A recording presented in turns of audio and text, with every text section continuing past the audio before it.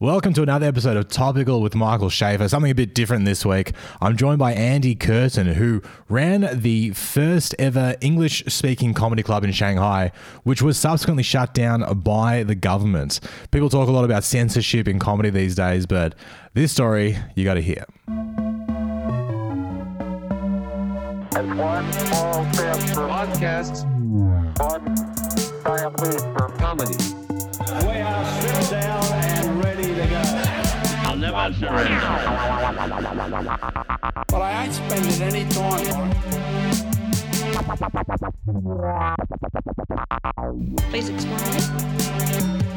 I'm going to. Okay? Mate, thank you very much for coming on the podcast. Good to be here, man. I think it's really interesting to hear your story today because I just think that free speech and censorship is always something that people are talking about, ironically, but it's kind of been a very interesting discussion the last few days because Elon Musk has just bought Twitter and now we have a billionaire controlling speech platform.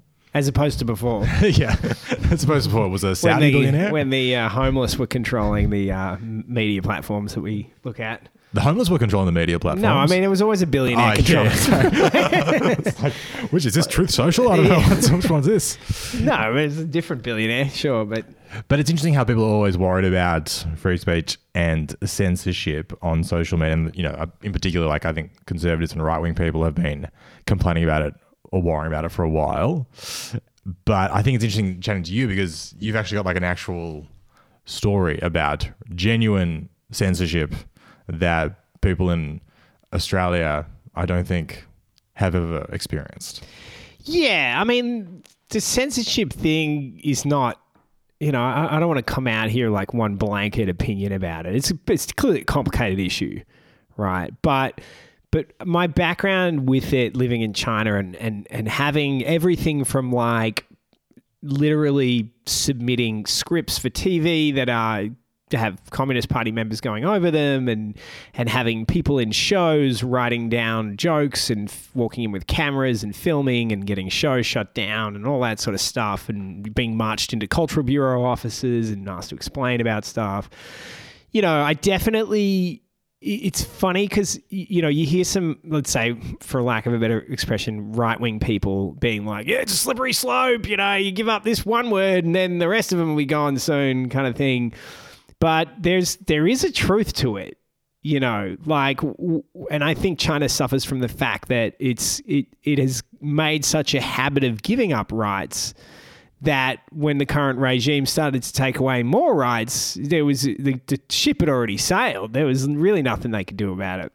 That's interesting. So you kind of do see there is some merit to the slippery slope argument, for want of a better term. I think there's, you know, again, the other side to it's true is that some stuff should be censored, but it's definitely, you know, once you start censoring stuff, it gets easier to censor more stuff. And I think that comedy in some ways is a bit of a canary in the coal mine of rights and human rights and stuff like that. And because I see in other countries I've worked in as well, like Malaysia, and you've got comedy clubs, you know, just recently, I don't know if you saw this, but there was a girl wearing a hijab. She took it off during an open mic. She was wearing a low-cut top. In Kuala Lumpur. Underneath it, yeah. Yeah.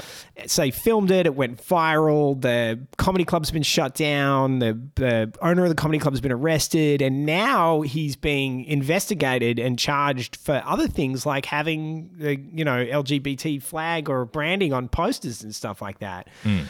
Because it's an Islamic nation, obviously, and that would violate. Yeah, the and laws they there. also said he created a place where Muslims were violating their principles and embracing Western values and drinking and all that sort of horrible stuff. And, you know, if you look at Malaysia as an example, Malaysia in the 90s was a lot freer. It actually was, it's far worse now than it was then. Right. And what's happened is that religious folk have had a stronger hold on the government, and then they've had more control, and then they free speech. Speech is one of the first things that authoritarian regimes look at, start cutting it off. And again, like I said, comedy's this canary in the coal mine. You see the comedy starts to get its head lopped off, and everyone's like, oh, who cares? They shouldn't have said that. That was a bad word. And it's like, well, look at the direction where everything else is going. Interesting. What is this a symptom of?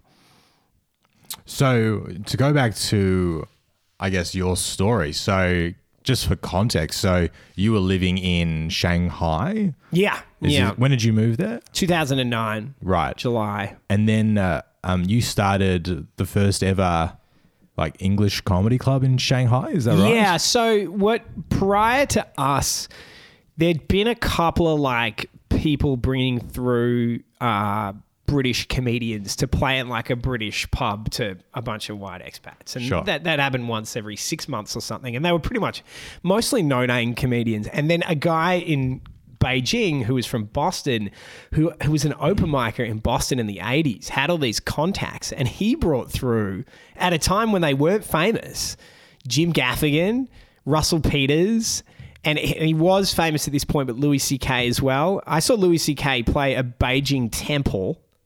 Really? And like, it was the most surreal thing you've ever seen in your life. It was temple? like, think like Crouching Tiger, Hidden Dragon, 200 seats, maybe 150 seats, and full traditional, like hundreds-year-old temple and Louis C.K. on stage. Why did they choose that venue? Was it the only like a venue that was suitable for a live performance? I think they just thought it was cool. Okay. You know, I don't know the conversation. I do know the guy that booked it, but I never asked him. But, you know, maybe Louis said, hey, I want to play something iconic. I want to play, you know, what can you get me? Yeah. I don't know. But they could have played a regular theatre. Yeah, right.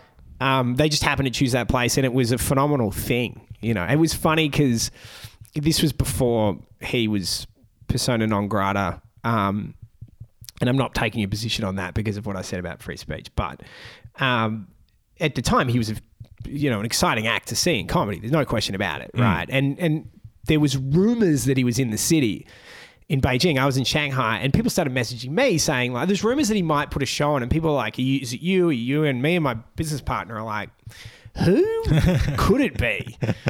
So we got on the phone and we figured it out, and then we went on the high-speed train that day To Beijing. Yeah. watched the show, stayed in a hotel, and came back the next day. Great. But that's what it was like back then, you know. So this guy from Boston set up like kind of a bit of a... And we'd already been operating for a while at that point. But Right. yeah. So the point I'm trying to make was that there was a couple of instances of people bringing in foreign acts, but no one had ever done anything locally, and no one had done anything on the scale that would follow. Yeah. So what we did that no one had done was we started running shows that were from people there. Chinese and foreigners, and we started a scene, and we started doing some shows, and it grew, and eventually we opened a club, and then we started running shows in different cities. We did shows in I think 40 cities. Oh, wow. By the end of it, I remember because I did Kung Fu headlined. Comedy in Shanghai in 2016. Yeah. And something that I'll always remember is you said, oh, we're running this other show. It was like on a Wednesday night. I don't remember the name of the city, but you said, oh, it's just like a small city outside of Shanghai, and it was like 6 million people. population 6 million. It's bigger population than the country of Sweden. Yeah. You know? You're like, oh, it's just like this like small little town outside of It's a water Shanghai. village. It's like, And I remember like, we got on the high speed train and went there. It was a really fun show, I remember. they were great gigs, man. They were like, if you like comedy and being on the road, that was a pretty hot time. Yeah, no, I remember like just being excited to be, because I was doing a few gigs in Asia. Shanghai was one of the gigs that I went to. But it's interesting how you mentioned, and we'll come back to your experience with the CCP later, because I was doing gigs around Asia at the time. And I remember I did a gig in, speaking of censorship, I did a gig in Bangkok. Oh, yeah. Don't mention the king. So I did it like a week after he died. Oh, wow. So originally the show was delayed. At which stage you had 20 minutes of material about it. Well, here's the thing, because firstly the show was postponed for like a couple of weeks because he was dead and you couldn't do any. They were in a period of mourning. Yeah, I mean, and then I remember thinking at the time how bizarre is this, and how strange is it to have this, defined period of mourning where you can't have any entertainment in the entire country, and then literally the Queen dies the other week. And Yeah. You're like, what a backwards nation. Oh, England's got they're quiet now. Basically any country. Who would have thought that a country that has a monarchy might be a bit regressive? But I thought it was strange that first they had this period of mourning, but then the club reopened and they said, hey, you can do the show now. What was it? Comedy Club Bangkok? Yep, I think that's what it was called, Bangkok Comedy, something like that. Yeah. And it was a really fun show. I remember the guy saying to me, don't make jokes about the king. And I thought he was just like, haha, don't make jokes about the king. But he was like, and I was like, oh, that's fine. I've got like 2 jokes on him. And then he like pulled me aside and was like, no, do not make jokes about the king. Like you'll get arrested and we'll get arrested. So that was like my first time, I think, understanding that there was actual censorship. Do you know the story about that same promoter? No. Jonathan Atherton was given the same instruction. So Jonathan Atherton is another comedian who I think lives in Cambodia. He's passed away now. No, he Yes. was living in Singapore and then KL. Okay. And then moved back to Australia and passed away. He was given the same instruction and he speaks Thai. And he got up and did a bit about the king being a ladyboy and then repeated it in Thai. And by the time the show finished, the cops were there. Oh my God. Yeah.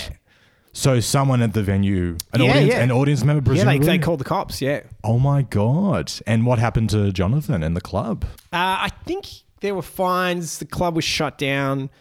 And this was a while ago, so, I'm trying to remember exactly what happened. But it was a huge drama at the time. Yeah, wow. Definitely big problems. I mean, I've got so much material about the Queen's death. I think I'd have to retire if I wasn't allowed to do those jokes. As soon as you tell me you can't do something, you can't talk about a particular topic, all I want to do is talk about that topic. It's a funny thing because I think the real cultural differences are very subtle. And people say, like, China blocks the internet. Doesn't that make everyone want to look, But for some reason, Chinese people are like, no, I guess I won't look, Don't people have... I remember And I being think in the West, we would be like, I need to see the thing that you're hiding.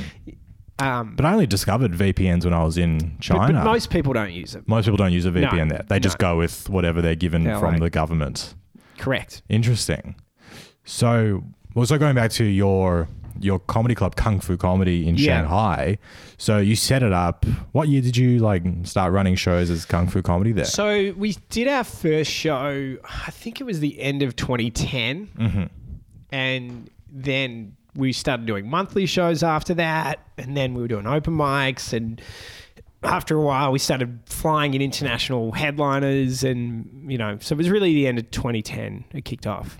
And so how did you get on, I guess, the radar of the Chinese government? I mean, as someone, I remember when I got the venue that you saw, It was a great the venue. landlord said to me, "Don't be too popular." Really? Yeah, As in they'll come looking. Right. So if you kind of were less successful, I guess, We would have been fun. you would have been okay. Because it was quite successful. It was a really great space. Yeah, it was doing really always well. full. Yeah. Yeah. And you had Chinese shows and English shows. And Chinese shows are huge. Yeah, I mean, Yeah. we played a role in kicking off this Chinese scene. I mean, I think I was in the first. I used to tour and perform in Mandarin, and I'm pretty sure I was in the first ever Mandarin stand-up show. Wow. And that is now a huge industry. It's massive. I mean, I had a taxi driver here asking me about people that used to perform at our club, Wow. that started there. And there was a guy who was an open micer at the club, and 2 years later, he sold 16,000 tickets in an hour in Shanghai. Oh my God. Who's this? Do I know? No, they're Chinese. They're performing Chinese. Right. Okay. So These are Mandarin language comedians. okay. And he only kind of performs in China then. Yeah. Okay. You can't do English anymore in China. So you can't do English comedy in China. They've recently allowed Chinese people to do it again, Okay. but They don't let foreigners come in and perform in No. English. no. So yeah, tell me about what that was like when. Well, that's a recent rule though, the getting foreigners to come in to perform in English. Couple of years. Okay. Yeah. People are still doing obviously it. I came in 2016 and Yeah, I mean, that's performed in English 6 years ago. Yeah. It wasn't 100 years ago. Yeah. I mean, when the club was shut down by the government, that was a real turning point. Right. And that so, was in, I think, October 2018. So what triggered, I guess, the government to shut down the club? Was there an event, or was it just you were becoming So- successful? The way it works in China is they will use this sort of the tide of political activity, right? So you've got throughout the year, there's certain congresses that happen and certain periods of time when things need to be shut down and local authorities don't want any trouble in their region.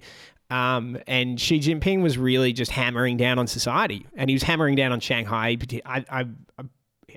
it seems in my estimation that Xi Jinping really doesn't like Shanghai. Why is it that? Well, It's a- Shanghai is sort of, it's not a Western city, but to the eyes of the Chinese, it's a very Western influenced city, and it's Yeah. a city, the Shanghainese are a very specific stereotype in China, and they're depicted as being arrogant, money focused, materialistic, and you know, So like people from Sydney, admire kind the of. West. Yeah. Yeah, they're the Sydney-siders of China. Just for our Australian Yeah. audience. And they go on Bondi Beach, and no, they, You can say that. yeah, that's not racist. That's actually beach. No, All right, okay. no, it's not. I'm kidding. But who's going to know? Who's going to look that up? Google in Chinese. That's the thing. Anyone Try that- Googling it. I've heard so much stuff over the last few years. You know, talk about so I've heard people say that a white person learning Chinese is cultural appropriation. That's pretty funny. And it's like, but if you don't speak it, who's the one that's being culturally understanding? Yeah. It just always sounds racist when a white person speaks Chinese. It's not. Well, it just but depends how they speak it. But like, I was in China and I'm trying to, you know, participate and show some respect. So I'd be like, share. And I don't know. I always felt like, is this guy making fun of us? I was just trying to be polite and You know, absorb the one culture. of the pieces of advice that I got in my first week that I was there, someone said, because it's very hard to be understood in Chinese, especially in the beginning, because it's a different set of sounds. And They've got your the mouth isn't used to it. intonations. Yeah, and Yeah. it's a tonal language, which is difficult for. We don't speak a tonal language. You've got to learn that. Yeah. And someone said to me, "Listen, man, this will sound funny, but just try to be really racist when you're speaking." And it's easy to be understood. And he's absolutely right. Right. And he was joking, but the point is that you're almost mocking because you've got to really try to gotta commit. sound correct. You've got to Yeah. commit. Yeah. Yeah. And it can sound ridiculous. But Yeah. if you don't do it, people will literally not understand you. You just have to like lose all those. No one, if you're trying to speak Chinese in China, no one is like, this is racist. You know. I think that's really funny. The fact that People wouldn't pick up if I was like ni hao. Like people wouldn't pick up on that. They might think I'm speaking a little odd, but they just think I'm trying. I have an accent. Yes. I'm not a native speaker. Yes. So it's 2018 and Xi Jinping is cracking down on things in Shanghai. Yeah. Anything in particular? So what happened was there was. I think it's an annual thing now, but he was introducing this big trades fair. And it was a big deal. I don't know, like Obama, I think, was in town. It was top level leaders were coming into the city. And whenever that happens, whenever you have like a Putin's in town or whoever's in town, that whole area will get shut down. They'll shut down the bars. They'll shut down like... Is it true that they shut down like the factories for a couple of days to clear the smog? from Absolutely Shanghai? true. Yeah. And there's a Drew Freilich who I think you might have met. Or maybe you didn't. He had a great bit where he described the different tones of the sky, and the best was G20 blue. And That's he's so like, funny. when you go to the metro, and normally there's a guy with a handgun, maybe there's a guy with a shotgun. He's like, when they got the AK-47 in the metro, Yeah. it's gonna be blue skies today. Do you know what? Maybe it's that bit that taught me that about Shanghai. It's a 'Cause great bit. It rings a bell. It's a great bit. It's one of Yeah. those bits that makes you think totally differently about, you know, about comedy in the place you're in. that connection. So yeah, so they would, because they're obviously trying to put on a good show for the international ambassadors and They're visitors. like, we don't have pollution. And then the other thing is like when they turn them back on, they got to make up for lost time. They do So like double- afterwards, it's like black skies, you know. Everyone's just walking around with soot on their face full like on, dude. a I've Charles seen- Dickens chimney sweep. You know, I don't know what the AQI in Australia is, like 25 or something. You know, I've been there when it's like 800. Oh and my you God. literally, I can hear myself wheezing just walking down the street. Do you have to wear a mask? Do people wear masks? They do in that situation, yeah. But I don't. You've got to have a certain type of mask to actually block out the particulate, Right. P2.5 or whatever. Yeah. So people put on surgical masks, but the air is you're breathing in. That's not blocking. Doesn't make anything. the difference. Yeah, I'm not. Now That's we not. sound That's like not like a anti-maskers. mask theory, right? But it is actually. Also, COVID isn't real. That's science. That one's actually science. You can look it up. Can I just say though, we do make fun of that policy of shutting down the factories for like 2 weeks when foreigners come. But then when Australia had, I think, the Commonwealth Games at any major sporting event, we like just push the homeless off the streets for a couple of weeks. So, Yeah. I think every country does it to some extent. Okay, so two funny things about that. Number one, they also set off warheads in the air because it makes the rain clouds go away. So they'll clear the clouds out as well. Like, it's legitimately blue skies. It's always sunny in Shanghai. Yeah, right. Yeah. Oh my God, they blow up the sky. Yeah, well, you don't see the explosions, but it's known that that's how they do it. Oh my God. And then, I can't remember what I was going to say. There's something else about it. Oh, it's gone away from me. It'll come back. But Okay, well, yeah. if you remember, let me know, because I'd like to know how else they're blowing up the clouds. Yeah. Well, it's just a bit. It's They're surreal. shooting. There's just people at AK-47s Just- on the ground. The cloud hasn't moved. Just keep going. Keep going. Maybe get a bigger gun. We're sending a message to the other clouds. Yeah. So going back to Xi Jinping cracking down on things in Shanghai. Yeah. So when did you first realize that you had raised the ire of the Chinese government? It was a very gradual process, and I think that there was always the risk of the Chinese government, and then there was the Xi Jinping regime. That was a big different situation. We were in trouble. We'd gotten in trouble before that happened. Early on, when you start doing shows in a new district, generally what I found is that once you were in a district and the local authorities realized that you weren't making any trouble, they didn't care because we weren't any trouble. But when you went into a new district for the first time, that's when your cops might sniff around, or the Cultural Bureau, and just be like, what's going on here? Like, Right. What is this? And I remember we were in Suzhou, which is a water town of 6 million people. Yeah. Adjacent to Little backwater, yeah. Shanghai, yeah. And You can drive through it in only 4.5 hours. yeah, no way. That'll get you a block.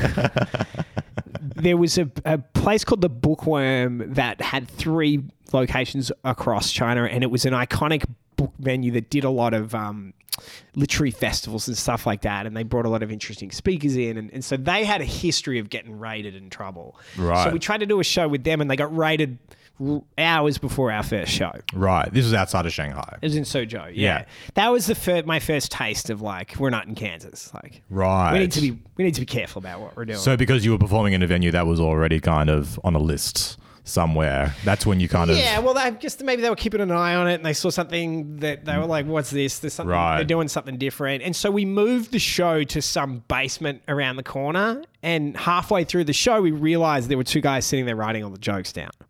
Wow. So 2 guys from the government. Cultural Bureau, yeah. Right. So they weren't stealing jokes. They were there to record the jokes. Well, there's that famous story about Lenny Bruce where he's in court and the police officer's reading out his jokes, and the judge says, "Did you say this?" He goes, "Well, not like that." There was some People were pauses. laughing when I said it. You kind of had to be there, you know what I mean? Yeah. Can't just verbatim recount it. So that's when you noticed for the first time that there were some government officials at a You show can of yours. run into trouble. Yeah. Yeah. Yeah. And then, so what? Then you continue to run shows in Shanghai. We kept going in Suzhou, and we ended up going to the Bookworm. We had a long history at the Bookworm in Suzhou, Beijing, and also Chengdu. But that was the first time where I was like, okay. Would you give comedians instructions beforehand? Like, So- I was told not to make jokes about the King of Thailand. Would you say to comedians, don't make fun of the So government? generally, the rule at the time was the 3 Ts. Don't talk about Tiananmen, Taiwan, or Tibet. Cool. Unless you're saying Tiananmen didn't happen and Taiwan and Tibet are parts of China. Well, the irony about this is like that's what comics would say. They're like, but what if my bit is pro colonizing Tibet? Yeah. And they're like, they don't want you to talk about it at all. They don't want you to mention it. They're not like, oh, this guy's going to help us make our case. They like don't want it brought up. Right. They just don't want it even discussed. But what we discovered is that people didn't have material about these things until you told them. Yeah.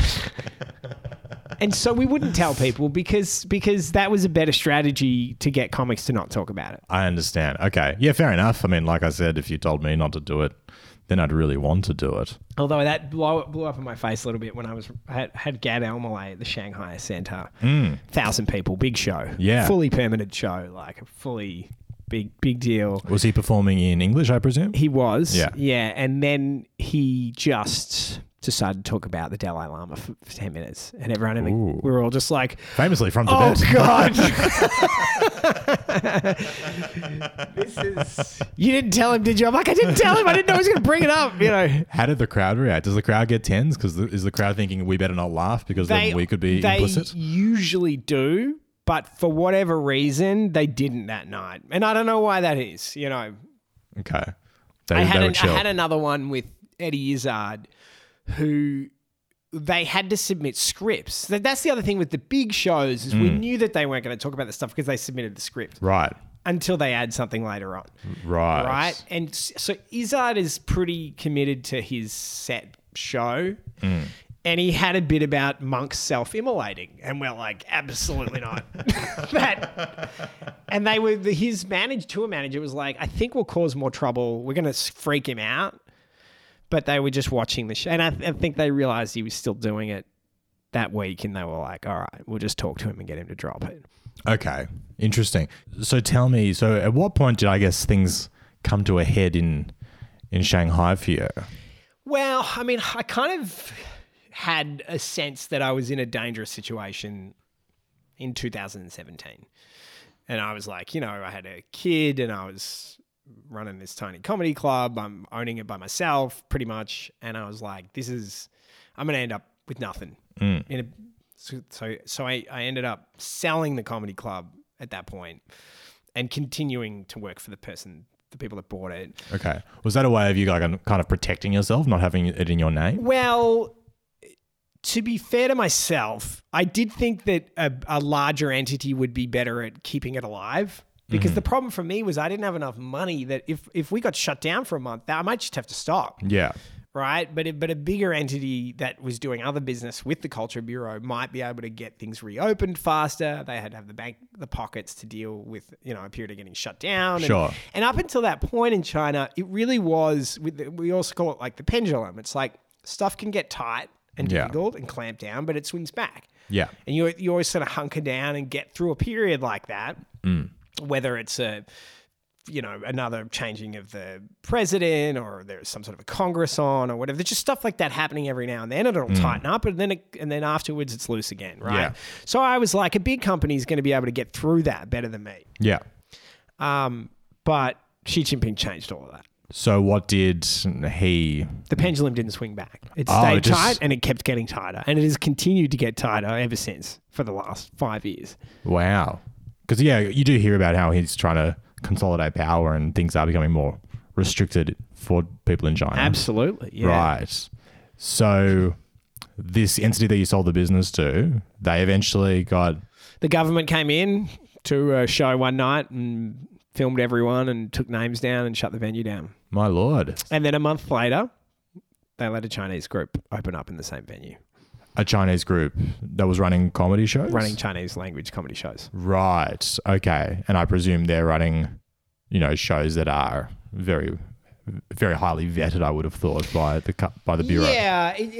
That's a whole nother conversation. Yeah. The groups that run the shows there have huge leverage and long, close relationships with the culture bureaus. And I think theoretically every open mic is supposed to have scripts submitted and approved. Wow. Imagine having to submit your scripts as an open mic comedian. I mean, no one wants to read this. I feel sorry for the people in that bureau. Yeah. Having to read the worst comedy. Translated as well. Horrific, yeah. But so I was on the bus the other day, and then I shat my pants. And I was like, Dad. they're probably reading, going, "This is actually very good." Yeah, he's like, "It's the best material I've heard." Can I get tickets? I was in Tibet the other day. Yeah, I was like, "Dad, boy, is this hot?" Because I'm on fire right now. But at least the sky is. You can tell I don't live there anymore, by the way. So I'm actually because really... I would be sweating bullets by now. So I was really happy that you're happy to talk about this. Yeah. Because you do hear a lot about people still being concerned about repercussions from the Chinese government, even when they're not in China anymore. Yeah, it depends what you're doing. If you've still got business over there, I don't really... Maybe I do, but not really. It's just, I don't know. I feel a duty to be vocal about it because everyone is so complicit in the censorship that that's what allows it to thrive. Right. It's the complicity of the population, you're saying. Correct. Interesting. At the end of the day, the people of China could rise up and throw out Xi Jinping, but they don't. I mean, there's a billion of them. They could take them. Absolutely. And Just the on the number one numbers. risk to any government anywhere is civil unrest. Number one risk is civil unrest. Did you notice any civil unrest when you were in China? Not really. You know Mohammed Magdi, the Egyptian comedian. So he was evicted out of Egypt during the Mubarak Revolution. Yes. And he made a really interesting point when we were in Hong Kong, because we were living in Hong Kong together. And during Hong Kong, we saw this transition as people really started to be more amenable to the Communist Party and Chinese rule.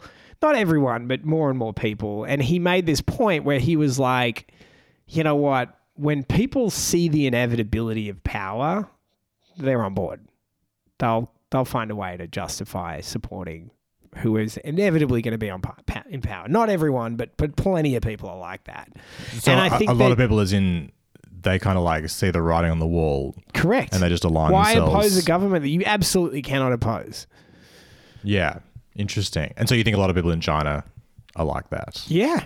The other side to it is they don't have a Substack they can access that's telling them that everything they're hearing is rubbish. They're obviously getting controlled information, which is a problem. Yeah. For them having insight, but people realize that you can really mess your life up talking out against the government. So why not be really pro-government? But there's a lot of odd stuff happening here with people being kept tab on and checked up on, and I know people here who get calls in the middle of the night from international numbers. Wow. From Chinese security asking what they're doing. Right. I get calls from people speaking Chinese, but it's usually that tax office scam. It's me. So how did you get my number? No, do you answer the call and then it's a lady speaking Chinese, and then I find out later, it's a scam, but they just called numbers randomly, and hopefully you speak Chinese and you think it's the Chinese government demanding tax from you. There was a lot of scam calling when I was in China, when I was learning Chinese. Mm-hmm. And I was just like, this is a free lesson. And I would just chat to them. You're like being super racist on the phone. My vocabulary surrounding scams is like pretty robust. I can spot a Bitcoin pyramid scheme a mile away. Yeah, no, they'd be like, you forgot to transfer. Hey, it's me, Lee Wong. I forgot to transfer me the money. I'm like, Lee, what's up?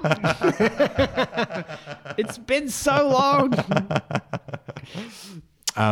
Mate, thank you so much for sharing this story. I just think it's so fascinating, and I think it's very timely as well. We have a huge following in China. Huge numbers. You do. Huge. Numbers are huge. Huge market. Do you have a message to the people of China to close out the podcast? I think China's great.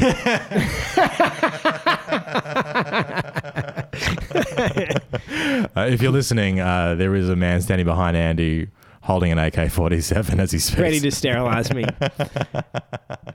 No, but I do. If there was one message that I do want to convey to people, is that because the problem is this synecdoche, right? There's the conflation of what China means. Is it the government? Is it the country? Is it the people? And the government's very good at making those three concepts the same thing. Yes. So when you talk negatively about the party, people think he's talking negatively about me. Yes. And that's not ever what I'm saying. Yeah, it's the government that we don't like. Chinese people are, I was very grateful for the many years I had living there, and it was a beautiful time for me. And I, my criticisms of the Communist Party are limited to the Communist Party. That's a point that I always want to make clearly. Cool. And if they let you back in, would you take it? Nah. Yeah.